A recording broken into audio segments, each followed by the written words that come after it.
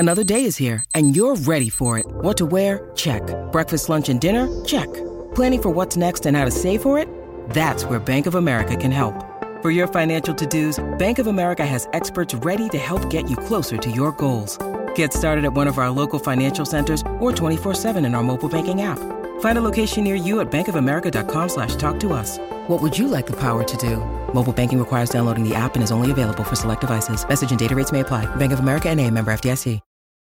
Families have a lot going on. Let Ollie help manage the mental load with new cognitive help supplements for everyone 4 and up, like delicious Lolly Focus Pops or Lolly Mellow Pops for kids. And for parents, try 3 new Brainy Chews to help you focus, chill out, or get energized. Find these cognitive health buddies for the whole fam at ollie.com. That's OLLY.com. These statements have not been evaluated by the Food and Drug Administration. This product is not intended to diagnose, treat, cure, or prevent any disease.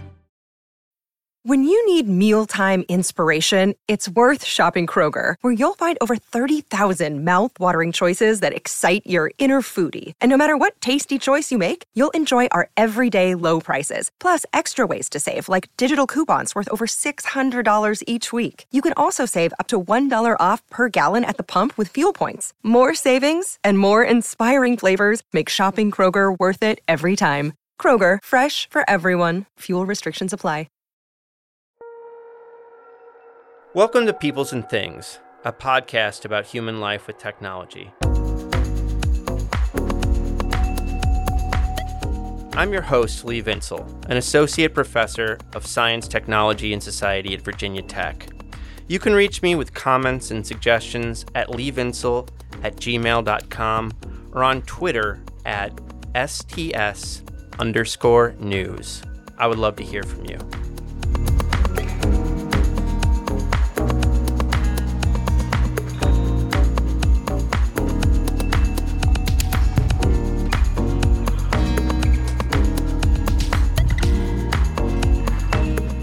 Hey everybody, I want to take a moment to say hi from me, your host Lee Vinsel, and from producer and sound engineer Joe Fort of Virginia Tech Libraries. We're coming off the 2021 to 2022 winter break here at Virginia Tech. We got a little rest and relaxation in. Given that we are on an academic schedule, chances are that we'll release sporadically over breaks going forward. Just a heads up there. But now it's back to work. We're really excited about our plans for this semester, and we've got a bunch of great episodes coming your way. As always, we'd love any feedback you have to give, including suggestions for future guests. Now, to kick off this semester, we're starting with an interview with a deep and fascinating scholar, Davarian Baldwin, a professor at Trinity College in Hartford, Connecticut. You know, there's so many criticisms we can make and people have made about the state of higher education in the United States today. For example, in the book The Innovation Delusion, which I wrote with Andy Russell, and a Chronicle of Higher Education essay titled The Campus Innovation Myth, which I wrote with historian Matt Wisnowski, I've described how even though universities are putting billions of dollars into entrepreneurship centers and innovation campuses, there's no evidence that these things create meaningful innovation or economic growth. We can also talk about how we've transformed undergraduate education into a consumer good primarily focused on training and getting students jobs. We can talk about entire mountain ranges of student debt. We can talk about how schools have become pressure cookers where faculty are squeezed to bringing in external money and churning out publications, often at the expense of spending time with students. But it wasn't until I read Davarian Baldwin's book, In the Shadow of the Ivory Tower, How Universities Are Plundering Our Cities, that I really deeply considered the problematic ways in which universities affect the localities they are in. Baldwin is an urbanist who comes out of the American studies tradition and has written extensively about Black experiences in cities. In this interview, we'll talk about how his work led him to focus on the role of universities in cities, the negative impact these institutions have on their communities, and what can be done to create a better future. I hope you enjoy our conversation. It was a really fun one for me, and I learned a lot from Devarian. Get excited.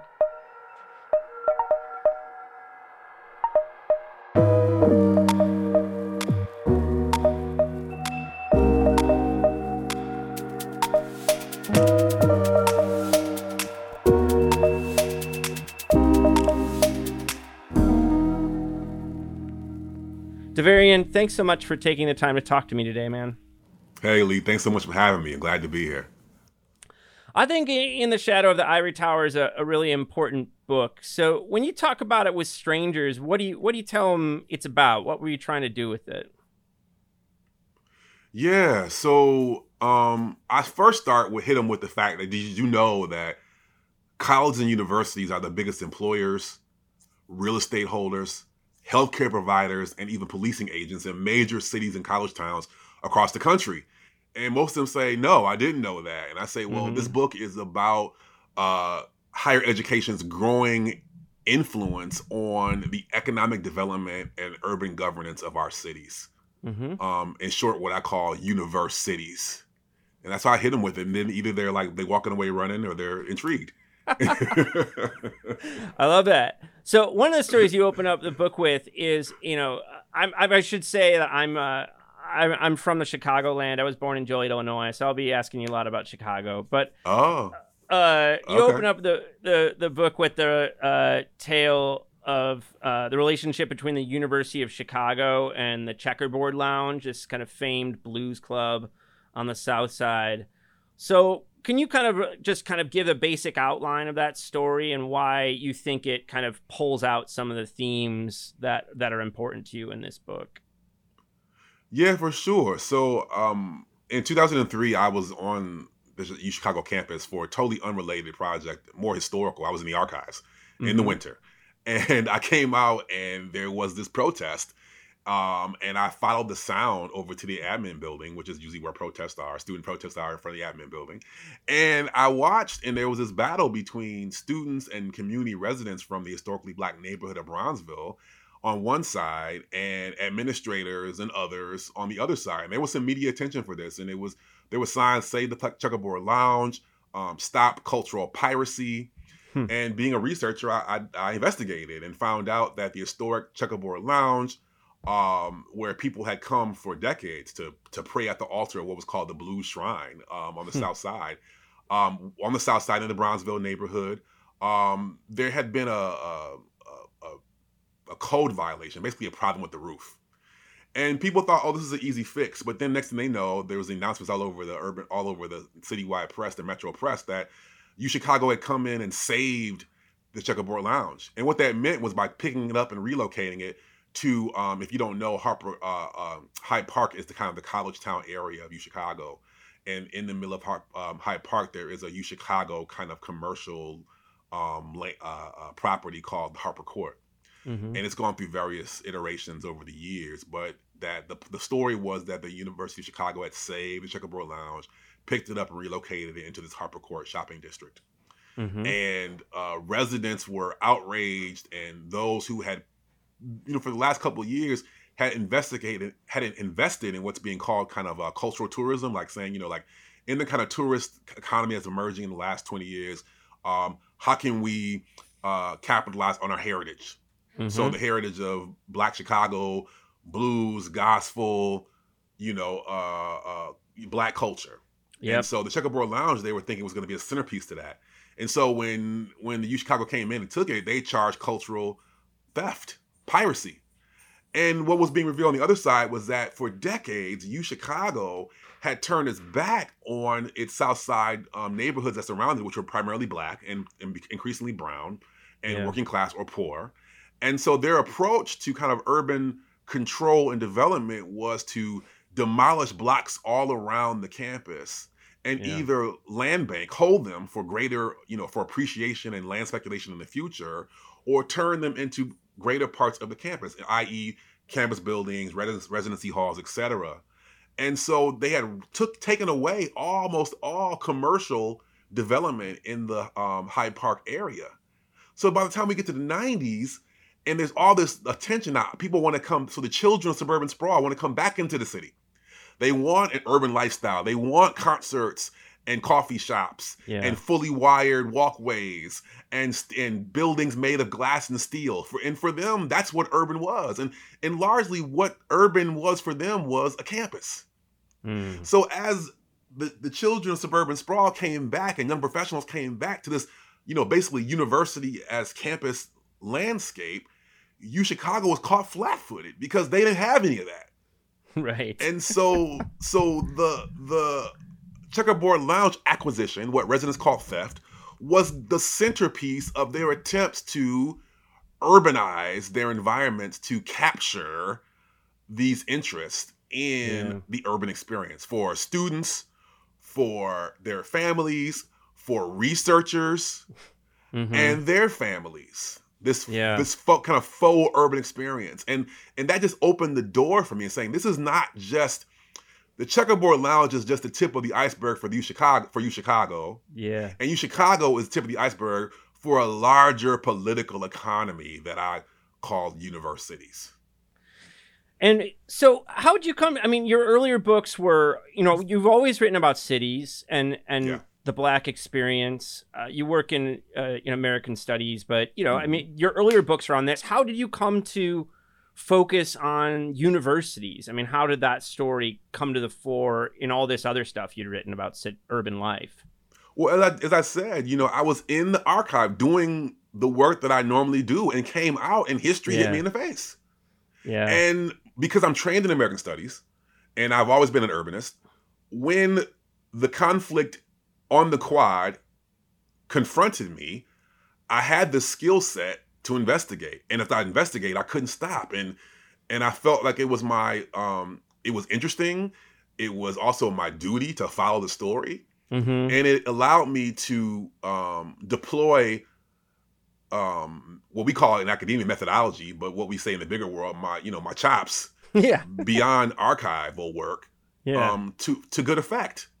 To do investigative reporting, to do a little bit of light ethnography, to do some spatial analysis, to do the things I've been trained to do. And as I followed it, this was later people were like, are you crazy? This could be career suicide. But when I was in it, I didn't even, No. When I was in it, I didn't even see that. I just followed the story and just continued to dig and continue to ask questions. I was talking to one of my former advisors, Andrew Ross at NYU, about the project early on when I was just exposed to the story in Chicago.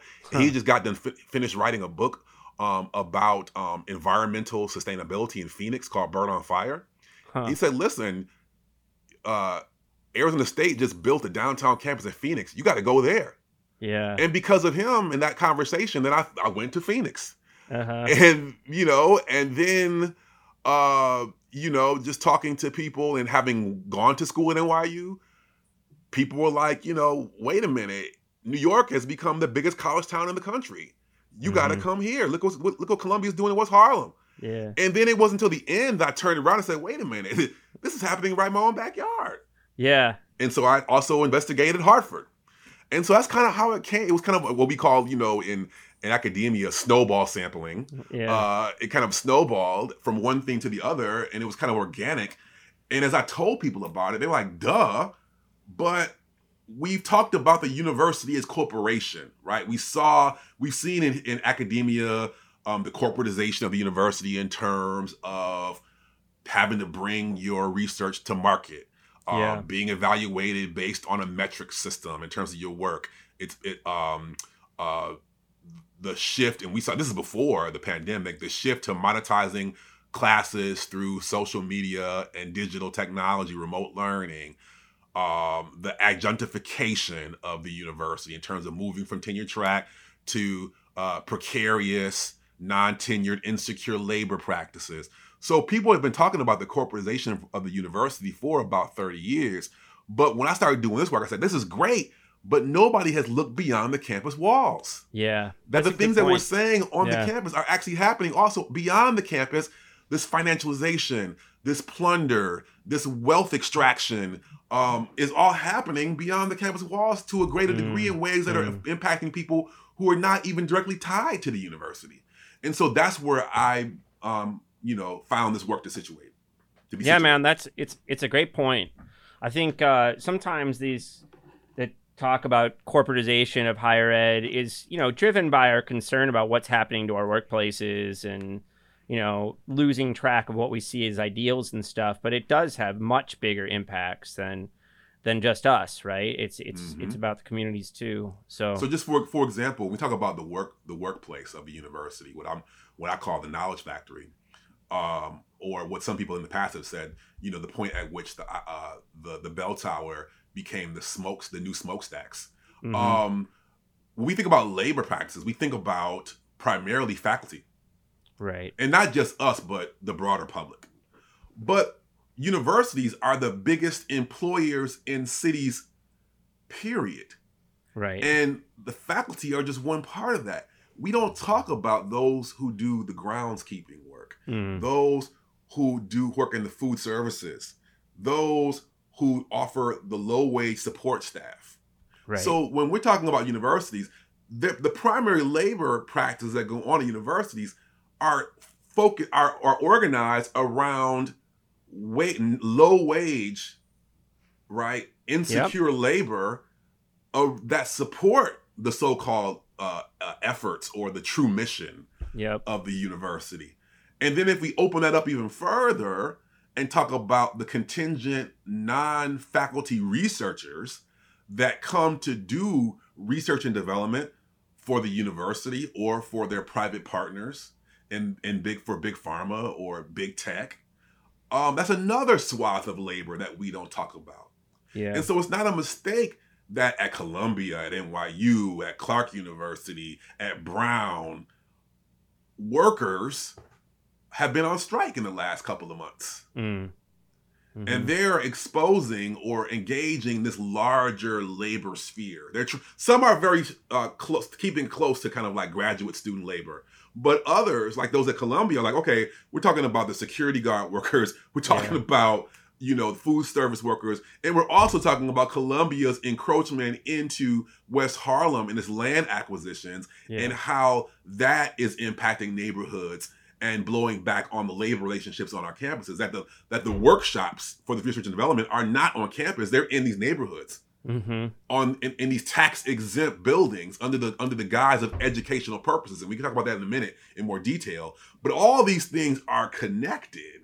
That the way in which universities, what I call universities, are reorganizing land and labor, have huge impacts on what it means to be a city or a town. What does it mean when we talk about urban governance and public authority? That the ways in which they move in these cities and towns in terms of land, labor, policing, healthcare have much bigger impacts than simply ivory tower issues. Yep. I mean, I think you draw all that out really nicely in the book. I do want to talk about taxes eventually, but just on the labor thing, I mean, one thing you really nicely draw out is how there's such large employers in many cases that they're effectively setting the wage floor for these places, right? Actually, they're setting the wage ceiling, right? Yeah, right. But you're right. I take your point, no doubt. Yeah. But so I talked to. I talked to workers at Carnegie Mellon and at Johns Hopkins and the California system. And so it's interesting because some university workers are unionized. And that's important. That's good. But what's happening at most universities, I'm not talking about faculty, I'm talking about the low-wage workers, is that the university is shifting to subcontracting. Yep. So if you're talking about Aramark or Sodexo or Wolf Security or other subcontracting entities in these major areas of university labor. So then when the university celebrates, we embarked on a contract with Aramark workers or SEIU or SEIU or, what have you, this is great. But most of those contracts don't apply to the subcontracted laborers.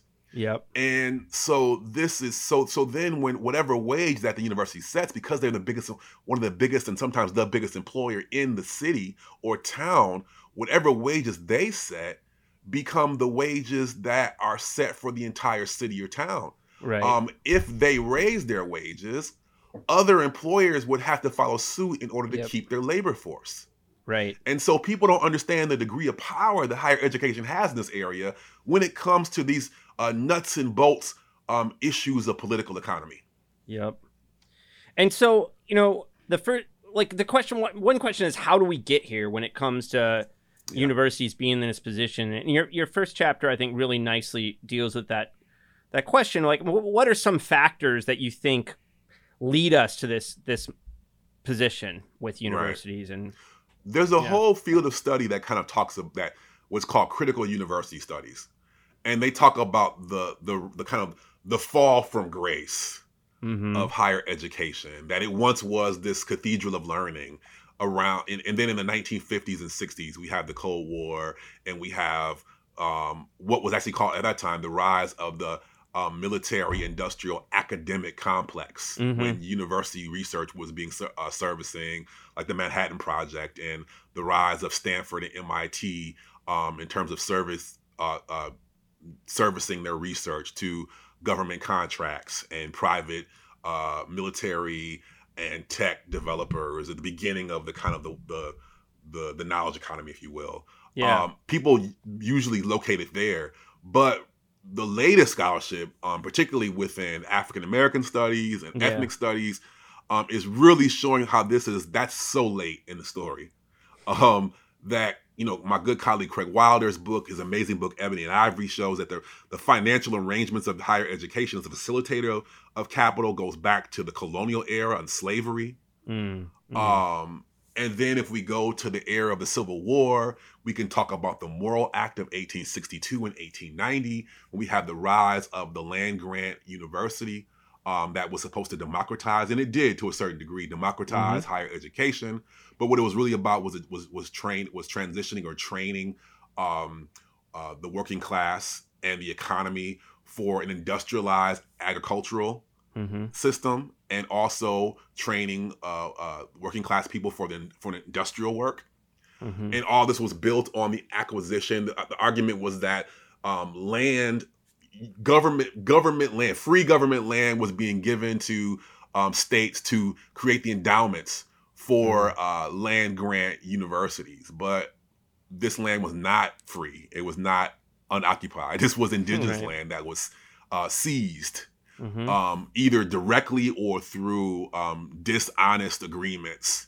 And that was the land that was taken and utilized to build out these land grant university endowments. And so what some scholars and journalists have been calling land grab universities. And so that's in the 1860s and up into the 1890s, where the second iteration of that Morrill Act was used to build out Jim Crow higher education. And so it wasn't through land grants, it was through direct infusions of capital. So the former Confederate states that had engaged in treason to the nation, they were now given money to build out their land grant institution, but they were given additional money.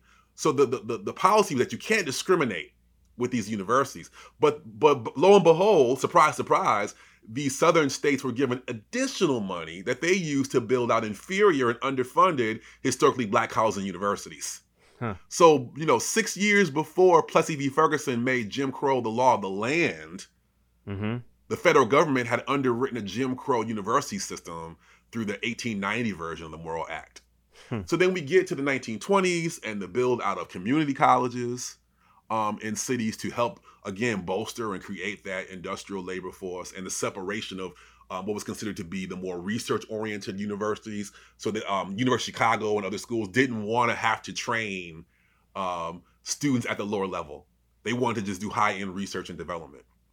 And so they endorsed, their president at the time pushed for community colleges and junior colleges, so they didn't have to be sullied with that general education.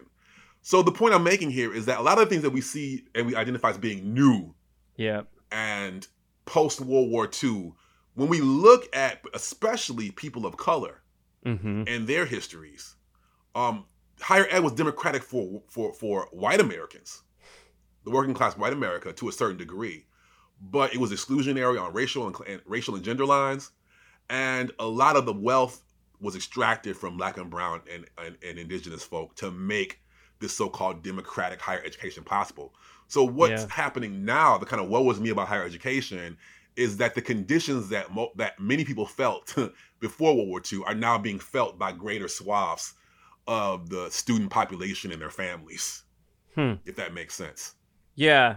I mean, so what I hear you saying, if I'm hearing you right, is that the trends you see playing out in cities, when you look back, that's just a much longer kind of arc of the same. Do you think there are there different relationships between, universities and cities that have changed in like the last 30 to 50 years or something like that? Are there certain transitions you see there? Sure. Yeah. So in the 1950s and 60s, you have the rise, kind of the early iterations of what I call later the knowledge economy, these relationships between universities and private developers. That is ramping up because of all the federal money that comes into universities to do this work. So there's that. But then when we get to the 60s and 70s, there are massive social movements by these people that were excluded from universities. Yeah. Women, African Americans, Latinx communities, LGBTQ communities, SDS, working class whites that still weren't getting into the same degree. So this is where you have massive push, massive advocacy to get into the schools. And so there more and more people from the demos, if you will, are gaining access. But then that only lasts for about 10 years until we begin seeing the neoliberal approach to higher education. So at one point in time, like I talk about city universities in New York and in LA and other states, they were free. Yeah.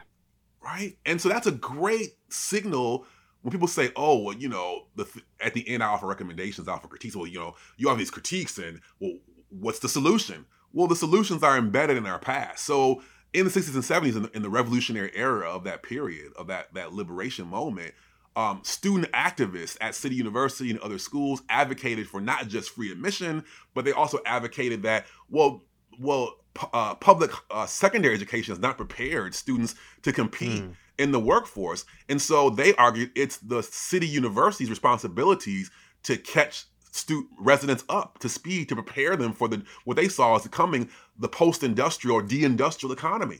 And so for a while, city universities in New York were not just free, but open admissions, and with support services and remedial courses to catch students up to speed for what had not been offered them in secondary education. Yeah. Then if you look at, for example, at community colleges in places like Chicago, Crane Junior College, which in the 40s and 50s and even the 30s had been a great gateway for working class white ethnics on the west side of Chicago to gain access to four-year schools and to gain access to the workforce. But as the demographic of the west side changed and it became blacker and browner, there became a wall, and the services to help push those who had graduated with an associate's degree to a four-year school no longer were happening. So the students there took over Crane Junior College and renamed it Malcolm X Community College. Oh, and with that came a whole new set of expectations and approaches to what higher education should and could be. So they created a prison annex for incarcerated residents so that they could still get an education. They created courses in Black studies and ethnic studies. And also on top of that, the security forces at the school were primarily off-duty Chicago PD.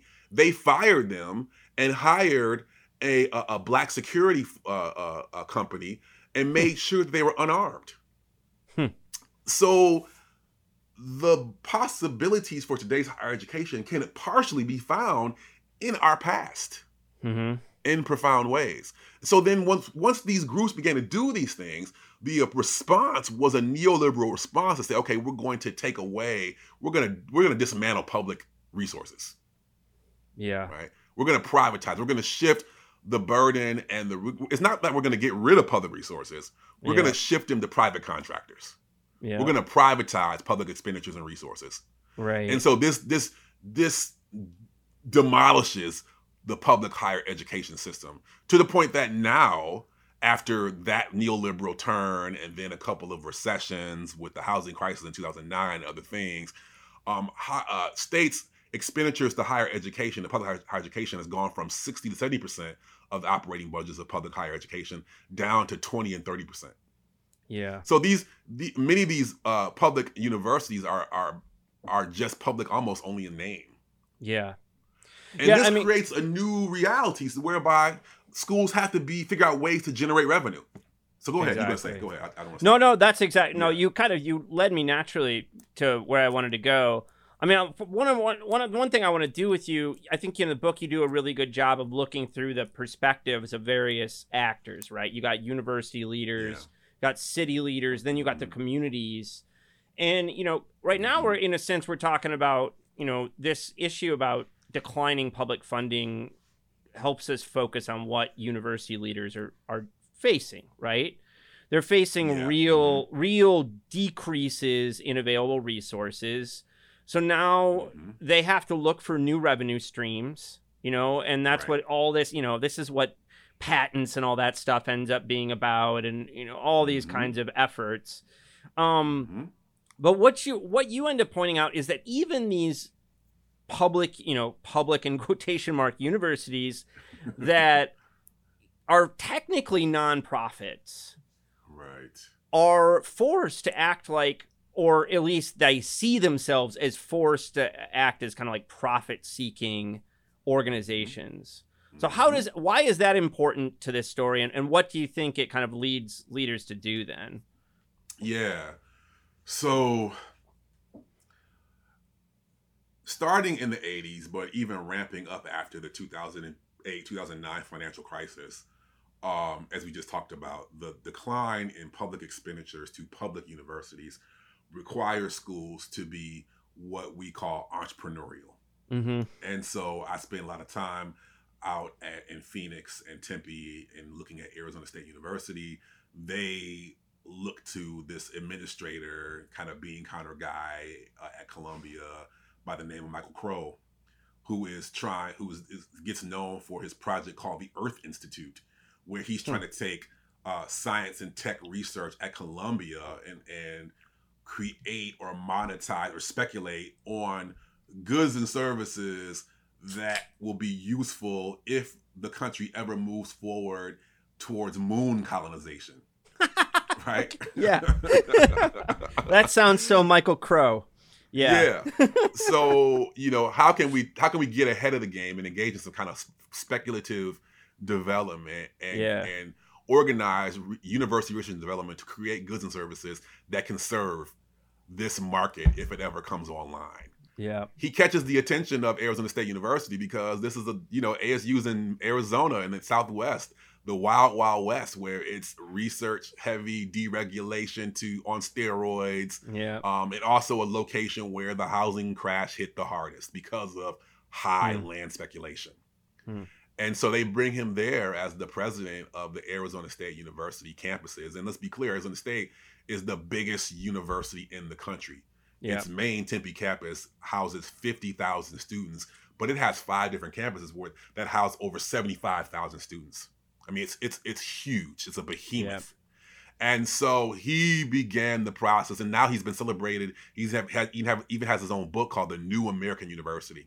I've read it. And what that has primarily meant at one level, and what that's meant at one level, on one level, he does, he's talking about, listen, I'm diversifying higher education. I'm targeting Pell eligible students.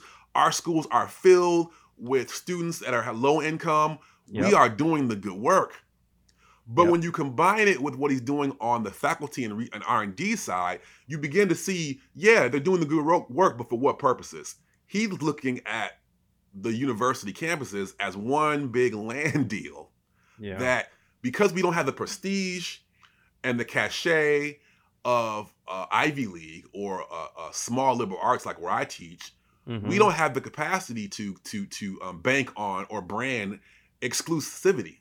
Right. So we're going to pack these campuses to the gills with students and with workshops so that we can make our money. And we're going to expand to the online sphere.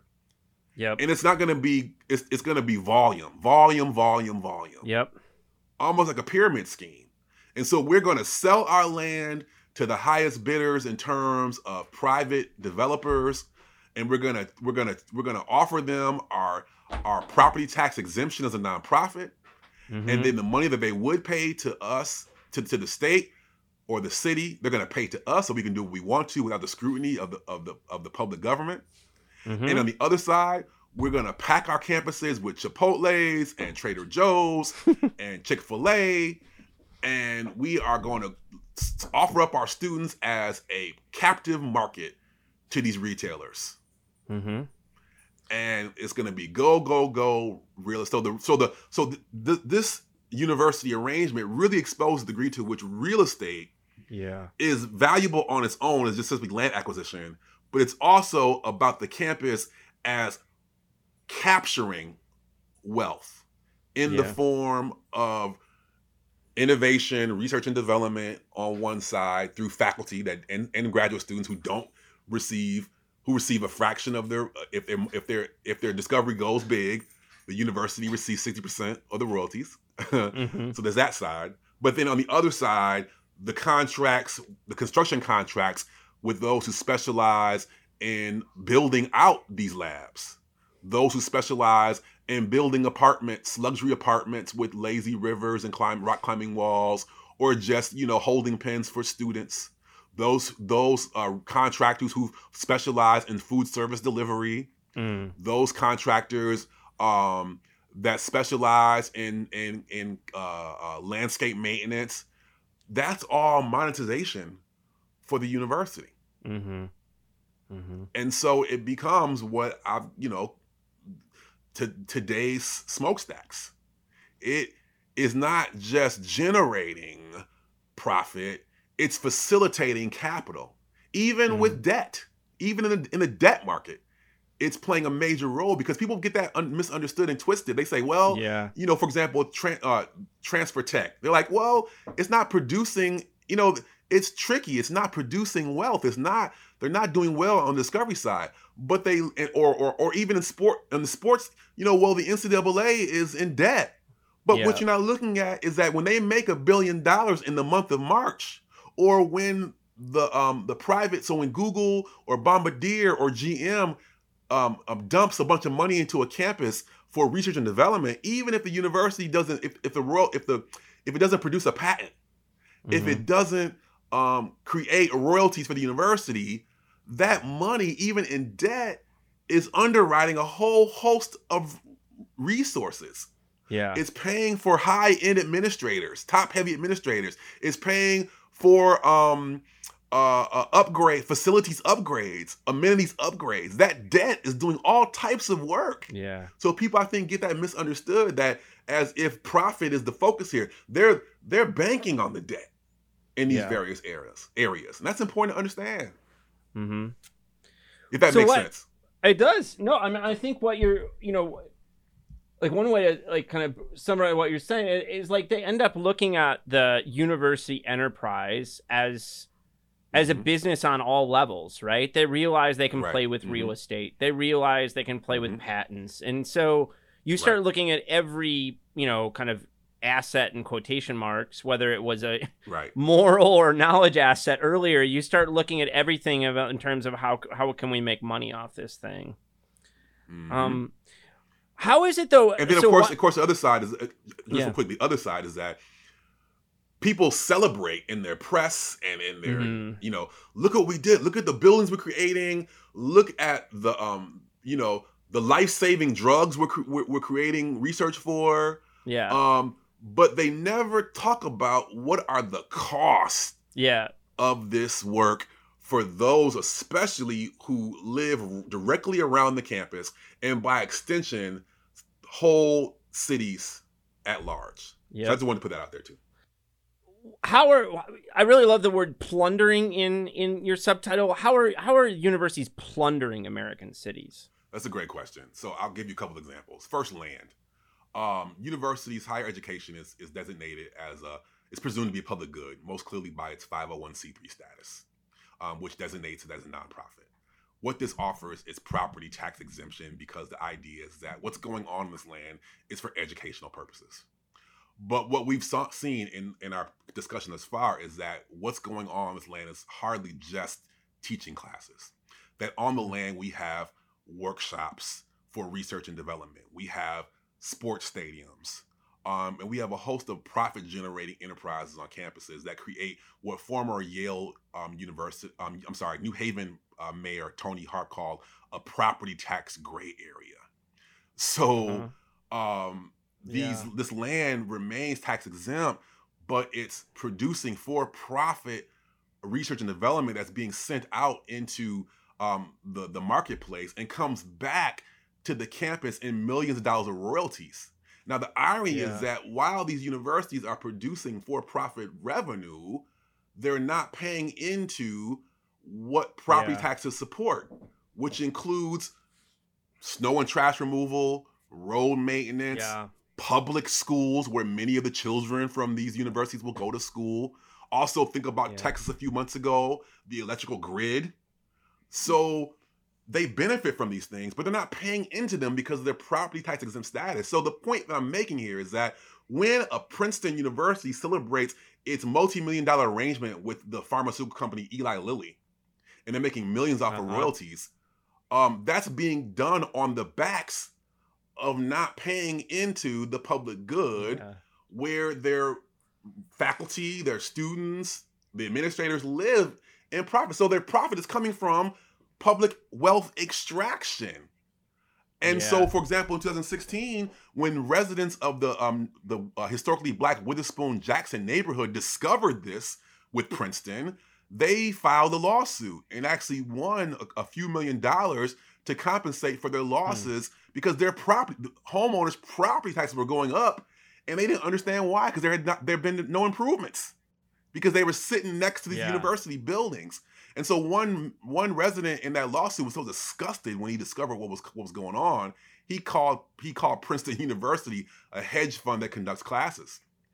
And so I want to also take you back to Arizona State, and I mentioned this briefly earlier, but when they discovered that in research, in real estate, the wild, wild west of Arizona real estate, they discovered that because their land, Arizona State University's land, is owned by the Board of Regents, which is the governing board of a university, Board of Regents, Board of Trustees, Board of Visitors, depending on what state you're in, because it was owned by the Board of Regents, that the land was tax exempt, and that they could lease it to private companies. And so State Farm Insurance has their regional headquarters, which is the biggest development in the state of Arizona, on property tax exempt land because it's on ASU's campus. And so because this tax exempt, Arizona State charges them a slightly lower fee than their tax yield, than what their tax cost would be. They take that money and they do things like build a football stadium. If you're a sports fan, you might wonder, well, how do they get Herm Edwards, the former coach of the New York Jets, to come, for a lower paying job at Arizona State University's football team? Well, it wasn't a lower paying job. The money that they're not paying in property taxes that companies like State Farm is paying them, they use that money to offer him a competitive salary. And so this is happening at Arizona State, at University of Michigan, at the University of Virginia. These state schools are leasing out their land for profitable interest. Again, it's not necessarily for profit, but it frees them up to do what they want with the money that should be paying into the public good.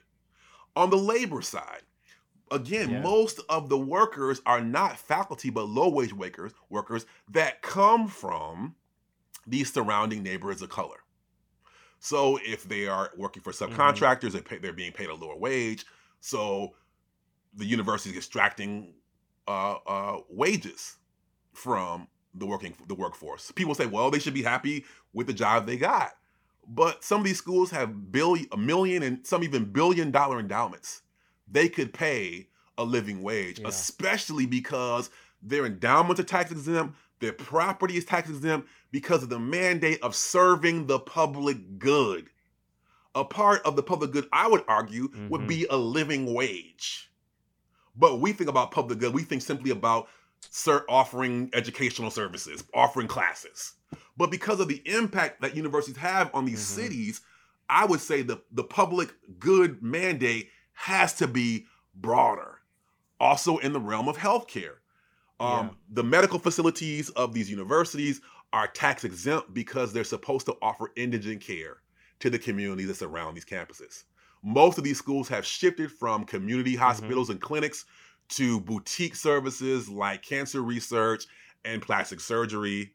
And so they've cut out community clinics, low-cost community clinics. They've even, some like Johns Hopkins, a world-renowned university hospital, and Yale, they've gone on to service residents around campuses, but at higher cost than what they're supposed to with the indigent care services. They make their indigent care subsidies hard to find, so they're charging them market rate costs for their health services, and then the universities are pursuing the money to the degree of even putting liens on people's homes.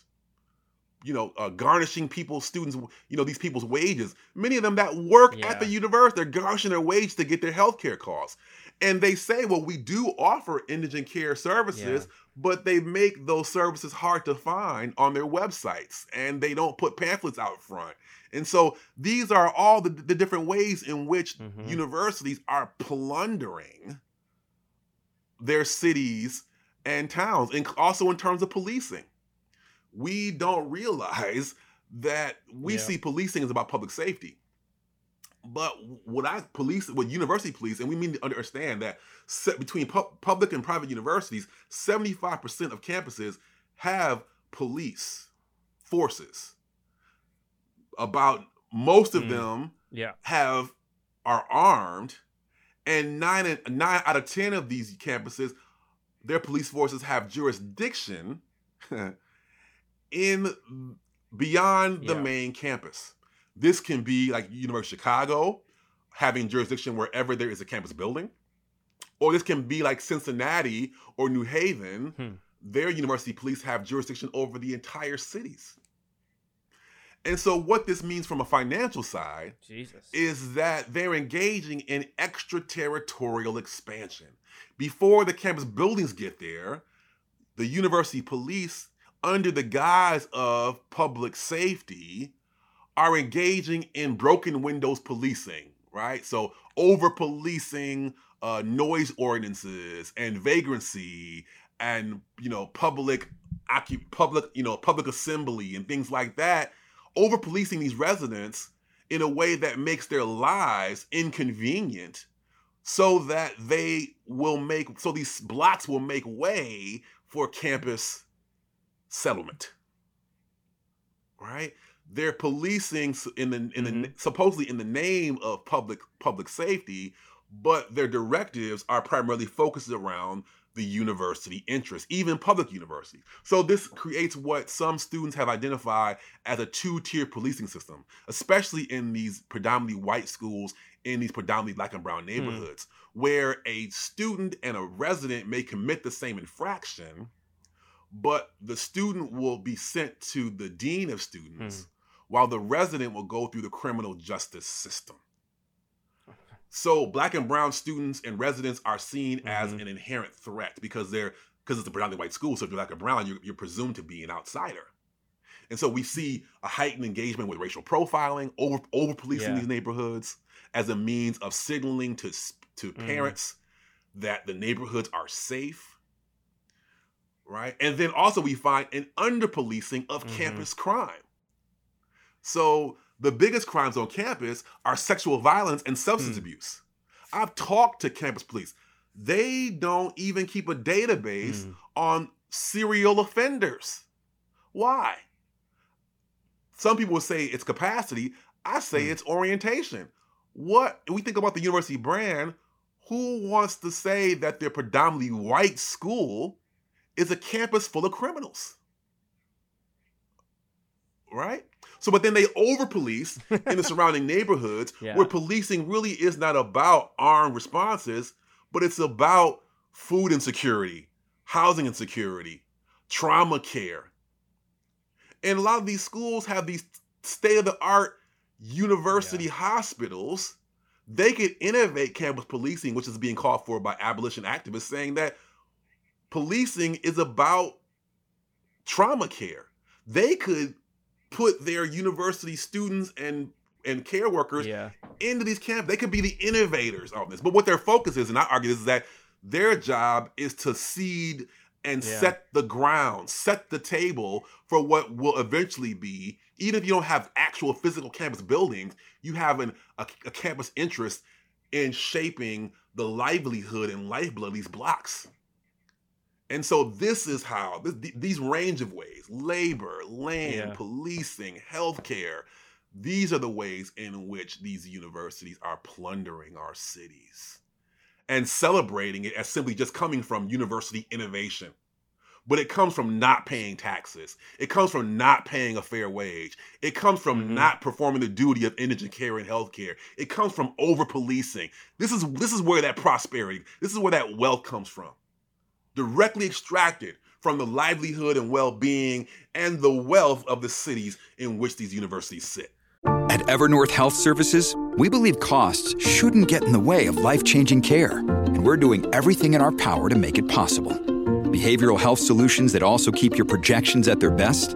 It's possible. Pharmacy benefits that benefit your bottom line? It's possible. Complex specialty care that cares about your ROI? It's possible. Because we're already doing it. All while saving businesses billions. That's Wonder made possible. Learn more at evernorth.com/wonder. So, why do city leaders and elites in cities like Mike, like the New York City example is really clear. Like Michael Bloomberg, he's a former mayor at this point, I think, and he says, they look at New York City's Roosevelt Island, they're like, we're going to give whatever schools we end up forming a partnership with, like $100 million, to set up university. And then go through this process. It ends up being Cornell University and some university in Israel, I think, a partnership between them. And then I think it's called Cornell Tech, basically, is what it, right? And so, I mean, what do city leaders see in universities? Why are they chasing after these things, given how they are, creating all these costs for the surrounding communities? Well, the question becomes cost for whom? Yeah. So the financial class, the construction class, the legal class, the developer class, they all benefit from this. But the residents that surround the campus, they pay the price. So there's that. But first of all, just from an interpersonal level, a lot of these city leaders graduate from the same schools. There's a sense of parity. They see themselves in each other. Yeah, they're part of the same group, part of the same community.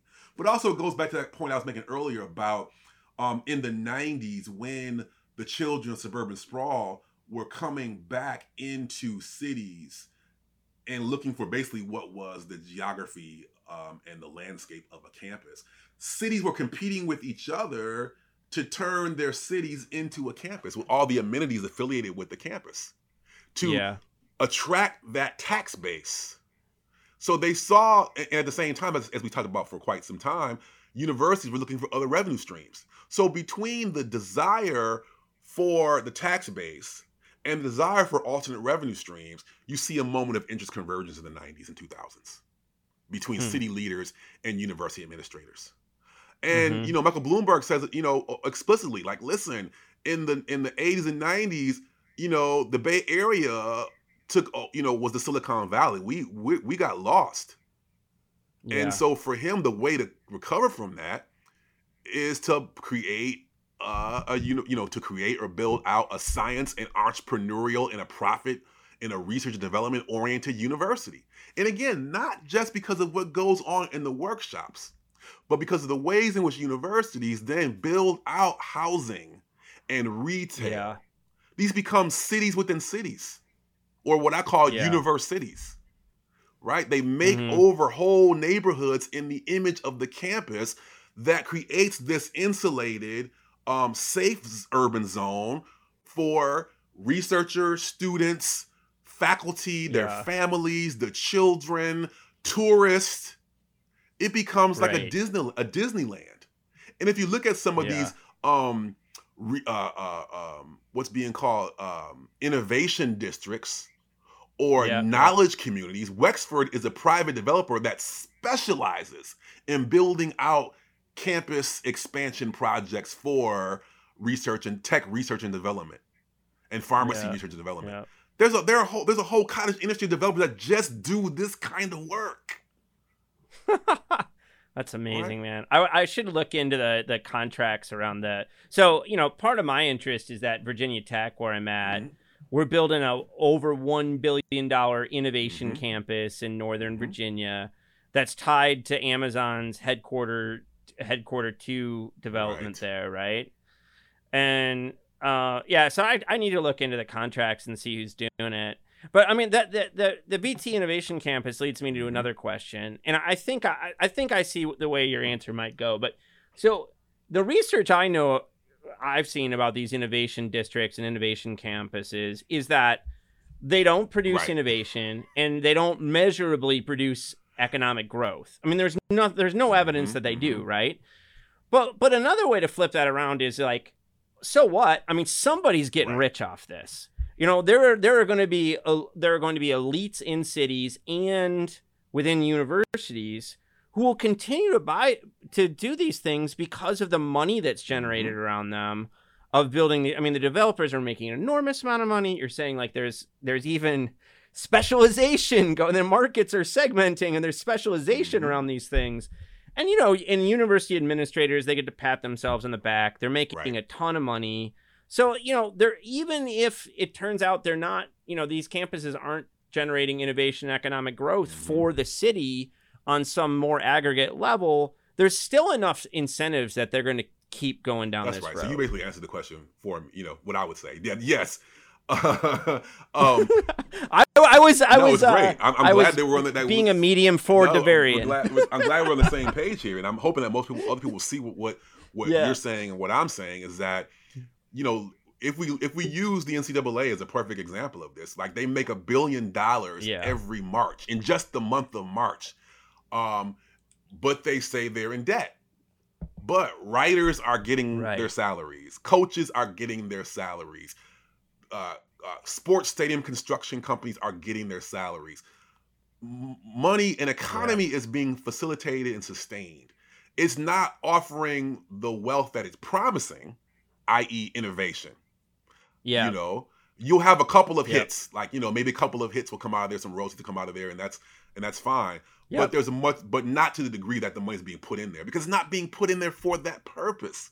There are all these other ancillary, parallel, underreported economies that are being underwritten and sustained with these huge announcements. And also there comes a cost in terms like, these Amazon projects, they become their own republics, right? Like laws get changed, zoning laws get changed to offer space the same. Oh, yeah. And the thing is that's something I talked about in the book, but as I've been talking about this work in general, that, maybe this question or the issue I'm talking about is not just about universities, it's about the campus as a planning economic extraction framework, because it's the Amazon campus. And so there's some reciprocal learning between the higher ed model and the kind of tech campus model that's going on. And there's so much overlap between these two things anyway, let's be clear. We spent a ton of time talking about the research and development piece. There's a ton of overlap here. In terms of extracting, wages, anti-union, ceding land, tax exemptions in exchange for being in these places, and the same cost for the neighborhoods that surround these campuses. A lot of overlap. Totally. But I mean, you can see it in the whole VT plan isn't clear yet, but you can see all the things you've already talked about in our conversation in it. It's a big time. It's really focused on real estate. even though it's supposed to be about innovation and R&D and all this stuff. Right. It's a real estate deal, man. And they've got, they want to bring in people to, pay leases and rent and all this kind of stuff. So even if there's a kind of, it puts itself forward as like an R&D thing, all these other factors that you're talking about land and all this kind of stuff is in the mix. It's one big package at this point. And just to highlight another thing, it's also a low-wage labor deal. So, man, just real quick, it's a low-wage labor deal. I spoke to folks at Carnegie Mellon, graduate students, and they're like, listen, with my bachelor's degree, I could go to a private company and make, $60,000. This is a couple years ago. And after a couple of discoveries or some work, I could get $100,000. But at Carnegie Mellon, I get maybe a $30,000 stipend. I do some great research and development. 5 years later, I still get the same stipend. Yet, I'm doing top-level research for these contracts with Bombardier, Google, whatever, GM, because they're specializing in self-driving vehicles at Carnegie Mellon. And I talk to students that are working on that. And they're like, I'm doing this research that would normally have to be done on site. So the company gets basically free research and development because when they give the money to the university, it's a tax write-off for educational costs, right? To the private company. And then the university gets thousands of dollars, maybe even millions of dollars, to pay these low stipends to the graduate students, to pay the faculty supervisor, and to dump a bunch of money in the amorphous category of overhead costs, right? And then the student workers get screwed. And these workshops are at the center of these real estate deals. So these private companies like Amazon, other places, they love to partner with universities because of these various forms of tax sheltering. Because of the university, the property is tax sheltered. The labor is low wage, exploitative. The roads get paid for by the city. All this all these overhead costs put them in a more competitive aspect of the market compared to other industries or companies in the same industry that are not university affiliated. Right? They can charge lower costs because of so much of their overhead is taken care of because of this university private company partnership. And we see this in a lot of cities with companies that do private pharmaceutical work or even private property management work. They can't compete with the companies that are partnered with a university because they have bigger costs. Yep. Thank you for saying that. I mean, this is one of the things that confuses me. I mean, there's a little part of the back of my brain that's like libertarian or something. And I'm like, what are these public organizations doing competing with private enterprises? Like if you were a small developer or a small business in Northern Virginia, you don't have all these resources to bring to bear, and yet you're being competed with by effectively a private organization, or a public organization. It's a university. It's a very weird thing in our kind of supposedly capitalist society. But I want to talk about better roads forward. I want to briefly talk about University of Winnipeg. I loved your epilogue where you talked about that. But first, before we get there, I want to talk about something we talked about on Twitter and you were mentioning earlier, which is it seems to me when I listen to you that it's very important to you that we not look backwards, that we not look back in time and pretend there was some golden age before exploitation and kind of, and dirty practices in universities. Yeah, for sure. That there is no golden age. I mean, you said it. There is no golden age. We got to look forward. If universities are our new companies and our cities and communities are their company towns, we have to think about the pervasive nature of universities in our life. And because of that, hold them accountable in these various areas. Like the communities I talk to, they don't want to get rid of a university. They don't want the university to go away. They just want more equitable practices. If you're going to be in our lives in all these ways, then offer living wages, pay your taxes, open up the campus and turn it into a commons. They also argue, like, listen, we need to, and this is something that's very sophisticated from residents, like, we need to get rid of the private student loan market. We got to go, this is one where we got to go back, or we almost went there and then turned to the student loan market. We got to start directly funding higher education institutions so that you don't have students carrying individual consumers, jumping from school to school or to the highest bidder, so that you got schools competing with each other with lazy rivers and rock climbing walls. Public education being publicly funded so that you don't create these subaltern markets. So there's that. So there are things like pilots, payments in lieu of taxes. Pay your fair share. I was engaging with activists in New Haven about Yale, $32 billion endowment. And, I've had administrators saying, well, the endowments are restricted. You can't just do whatever you want to with them. But then, they concede when I point this out. They're like, oh yeah, it's true. I'm like, but yeah, it's restricted based on capital campaigns. Every year when university makes a capital campaign saying we need money for X, Y, and Z, that's what restricts it. So universities set the restriction. So if you created a restriction saying we want money for community development or affordable housing in our surrounding neighborhoods, then the endowment would be restricted for that. So don't try to play me with that argument. You know what I'm saying? Like, I understand, I got receipts. I understand the economy here. I understand how it works.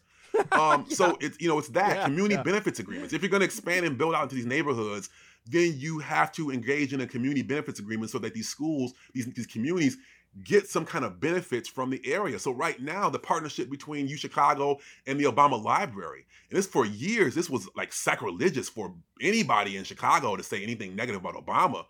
But his library in the South Side in Woodlawn, speculators were following behind, even just the naming of it. Speculators sprinted down to Woodlawn and began engaging in speculation, and housing costs were just skyrocketing above the means of the current residents. And so they were asking for residents. I've been fighting for years, for a couple of years, saying we need some community benefits agreements. We need some affordable housing down here. We need there to be a property tax trust so that if housing costs go up above our means, there's a trust we can pull from to stay here. We want, and this is something I heard all over the country. We want development, but development without displacement, right? And so CBAs can do all types of things. They can create those trusts. They can create community land trusts, which we saw in Buffalo, where the next mayor, the socialist mayor of that's going to be the mayor of Buffalo, India Walton, she cut her activist teeth fighting for community land trust when the University of Buffalo's medical campus began to expand in the historically Black neighborhood of the Fruit Belt neighborhood. That's where she cut her activist teeth, because she was living there as a nurse and saw what was going on and began to engage and call for community land trust so that speculators couldn't come in and flip houses and flip land. That community land control would be in the hands of the residents in the community. So schools could set the term for that. Schools could, as we said earlier, schools could set living wages. It could say that if we're going to engage in a subcontractor, that they have to follow our living wage mandate. Something as simple as during the pandemic, UChicago began to take the food that they didn't use from the cafeteria and put it and turn it into healthy meals for the food insecure residents in surrounding neighborhoods. Why haven't schools been doing this all the time? Because of health codes, they have to throw away tons of food every day. Why hasn't this food been converted into healthy meal options for residents of need in surrounding areas? Endowments. Why aren't endowments being put in community banks or community serving financial institutions? They dump these endowments in these money market accounts, and they end up spending more money on the financial planner than they do on community good projects.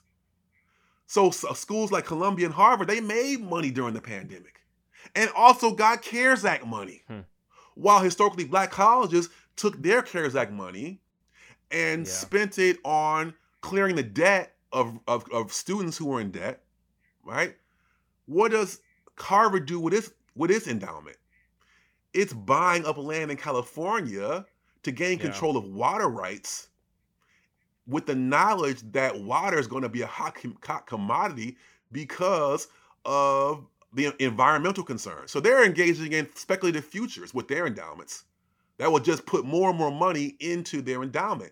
And if you look at Moody's credit rating system, this is important because Moody gives higher ratings to schools that just sit on big endowments. They give higher ratings to schools, get this, that have weak faculty governance. Mm-hmm.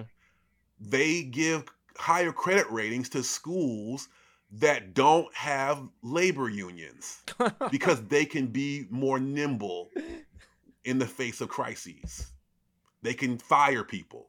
Mm-hmm. They can shift money. So the point being here is that because of this debt financialization and credit ratings, that being exploitative actually is something that's prized in the privatization market. It's a value, right? So also the response to that is things like pilots, things like community land trust, community benefits agreements, a community-based planning and zoning board. Crafting neighborhood plans on all campus projects should come before a community zoning board. During the last March Madness, you had black athletes with T-shirts that said "Not NCAA property." So revenues from March Madness and other areas should not just go to students. It should go to the communities where these stadiums sit that reap billions but offer nothing back. So this leads me to the examples of like Buffalo in the epilogue and University of Winnipeg. University of Winnipeg is not, it's not a pure, inherently good story into itself. It's a product of social movement that it engages some of the same practices we talked about before. Building in the neighborhood with its buildings back facing the community, right? So in kind of bunker, Old West settlement circling the wagons mentality. It did all of that. It demolished a roller rink in the community that was seen as a public good. Yeah. It didn't demolish. It got demolished, and they built a science center on top of the area where it got demolished. So there was some bad blood. But from a self-interest standpoint, they realized that their population of their students exploded in the 2000s from 6,000 to 10,000. The majority of those students were not the typical white suburban family. It was indigenous because they live in it's situated in an indigenous community. It's new Canadians, what we call immigrants, refugees, and working class residents. That was the biggest population. So they knew that in order to service that population, this is a great foreshadowing for what's going to happen in the U.S. What's already happening in the U.S. But we're holding the line on the traditional white family that can pay $70,000 a year to go to an Ivy or a semi-Ivy, or even $50,000 to go to a public university out of state. We're still holding on to that, but those families aren't producing babies. So this is happening in Winnipeg a couple years earlier. So if we're gonna meet the needs of our actual changing population, they need a different set of support services. Exactly. So they began building their own facilities on what had primarily been a commuter school that was becoming residential.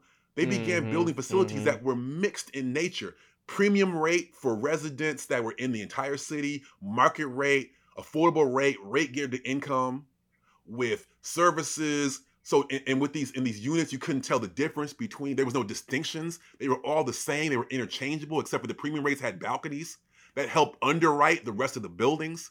They have childcare facilities that the student government helped pay for an extension on childcare facilities where residents could be put in the lottery to gain access to it. Still not perfect, but these opportunities. They at one time had a contract with Aramark, the food service behemoth like Sedesco, Marriott, Aramark, we know the names.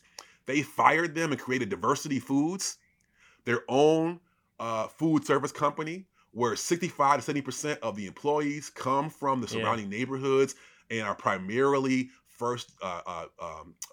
recently incarcerated, LGBTQ, single mothers, new Canadian, refugee, indigenous. They've begun to try to engage in profit sharing instead of just wages, profit sharing.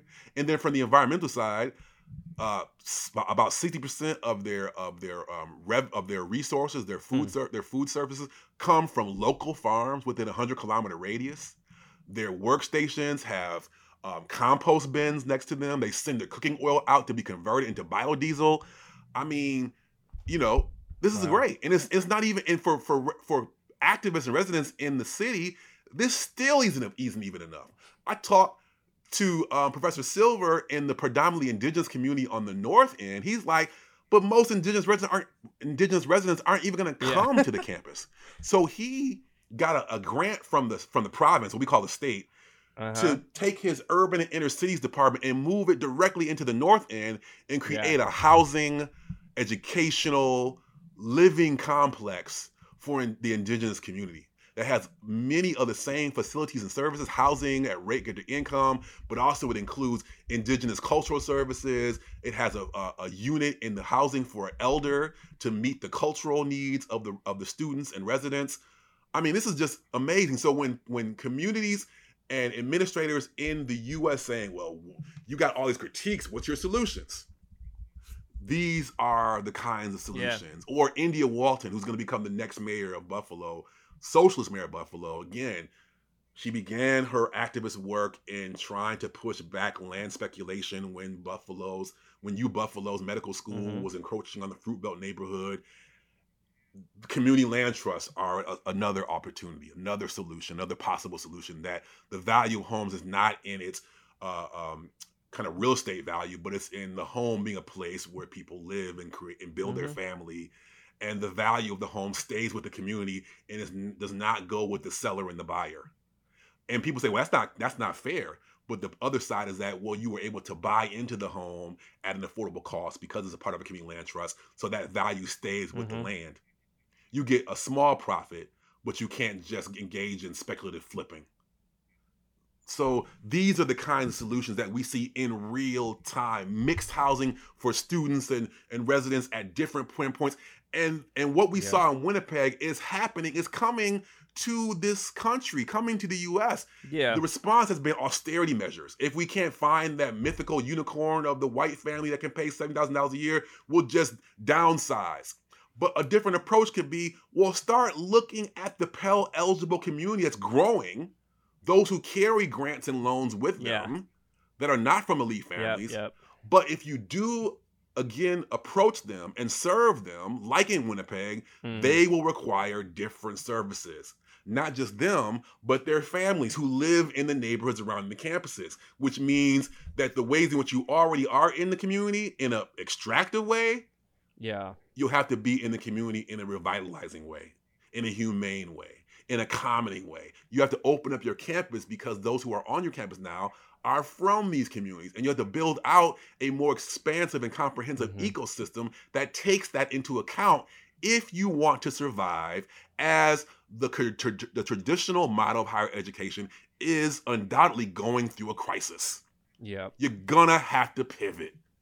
And I'm advocating this kind of pivot, not the Amazon partnership pivot.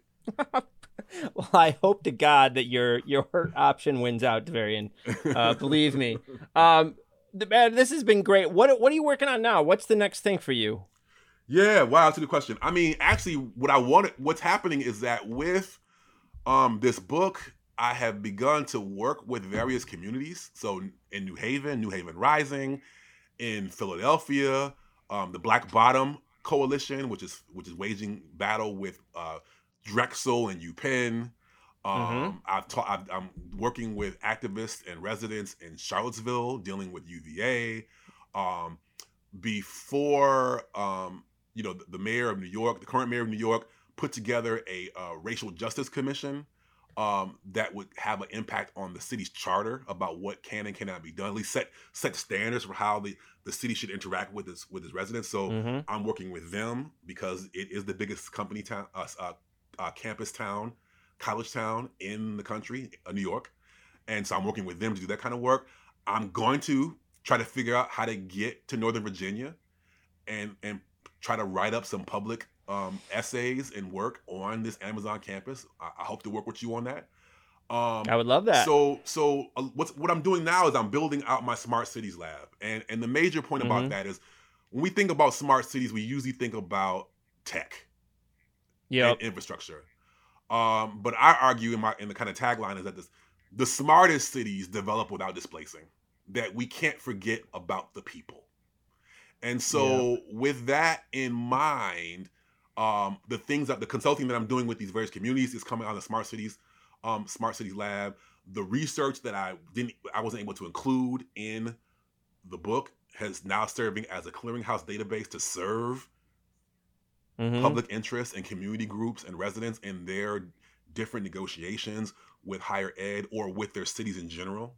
So the Smart Cities Lab, it deals with developing a more just and humane urban communities with a focus on higher education based development. But the issues of IP, affordable housing, policing, land, it's applicable to cities writ large. So that's what I'm focusing my attention to right now, is trying to build that out and actually, people, serve the public what we've been mandated to do. The research, I have the benefit of having the time and the job to do research and development, not from a tech side, but from a research side. And so the job now is say, make this work available to the public so you can make decisions about how you want to move going forward. And so I hope this is what happens. It's happening. I hope it increases. I hope it increases. Amen, man. Well, please let me know about Nova, and I wish you the best with these other. I think it's really important, and thank you so much for doing this work. Thank you for writing this book, Devarian. Thank you for taking the time. Thanks so much. Thanks for your time. And if anybody has any questions, you can hit me up on Twitter at Devarian Baldwin, and I'm sure Lee as well. And let's continue this conversation. It's time to build out more humane communities, whether it's a city, a college town. We have to know what's at stake and who's in our backyard and what they're doing and come together. So thanks for this time.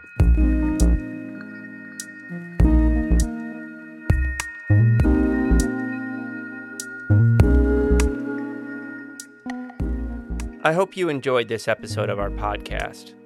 Peoples and things, like most things in this world, depends on the work of many people. I want to thank my brother Jake Vinsel for writing the music for the show. I want to thank my buddy Juliana Castro for designing the logos for the podcast. You can check out her work at julianacastro.co. Peoples and Things is a production of Virginia Tech Publishing and the University Libraries at Virginia Tech. Production activities are supported by the Athenaeum, a space in the library that acts as a hub for digital humanities teaching, learning, and creation. Joe Fort is the Athenaeum Coordinator and Digital Humanities Specialist at VT Libraries, and he serves as producer and sound engineer for the podcast. For information about other podcasts from Virginia Tech Publishing, visit publishing.vt.edu. I also want to thank you for listening. Thanks.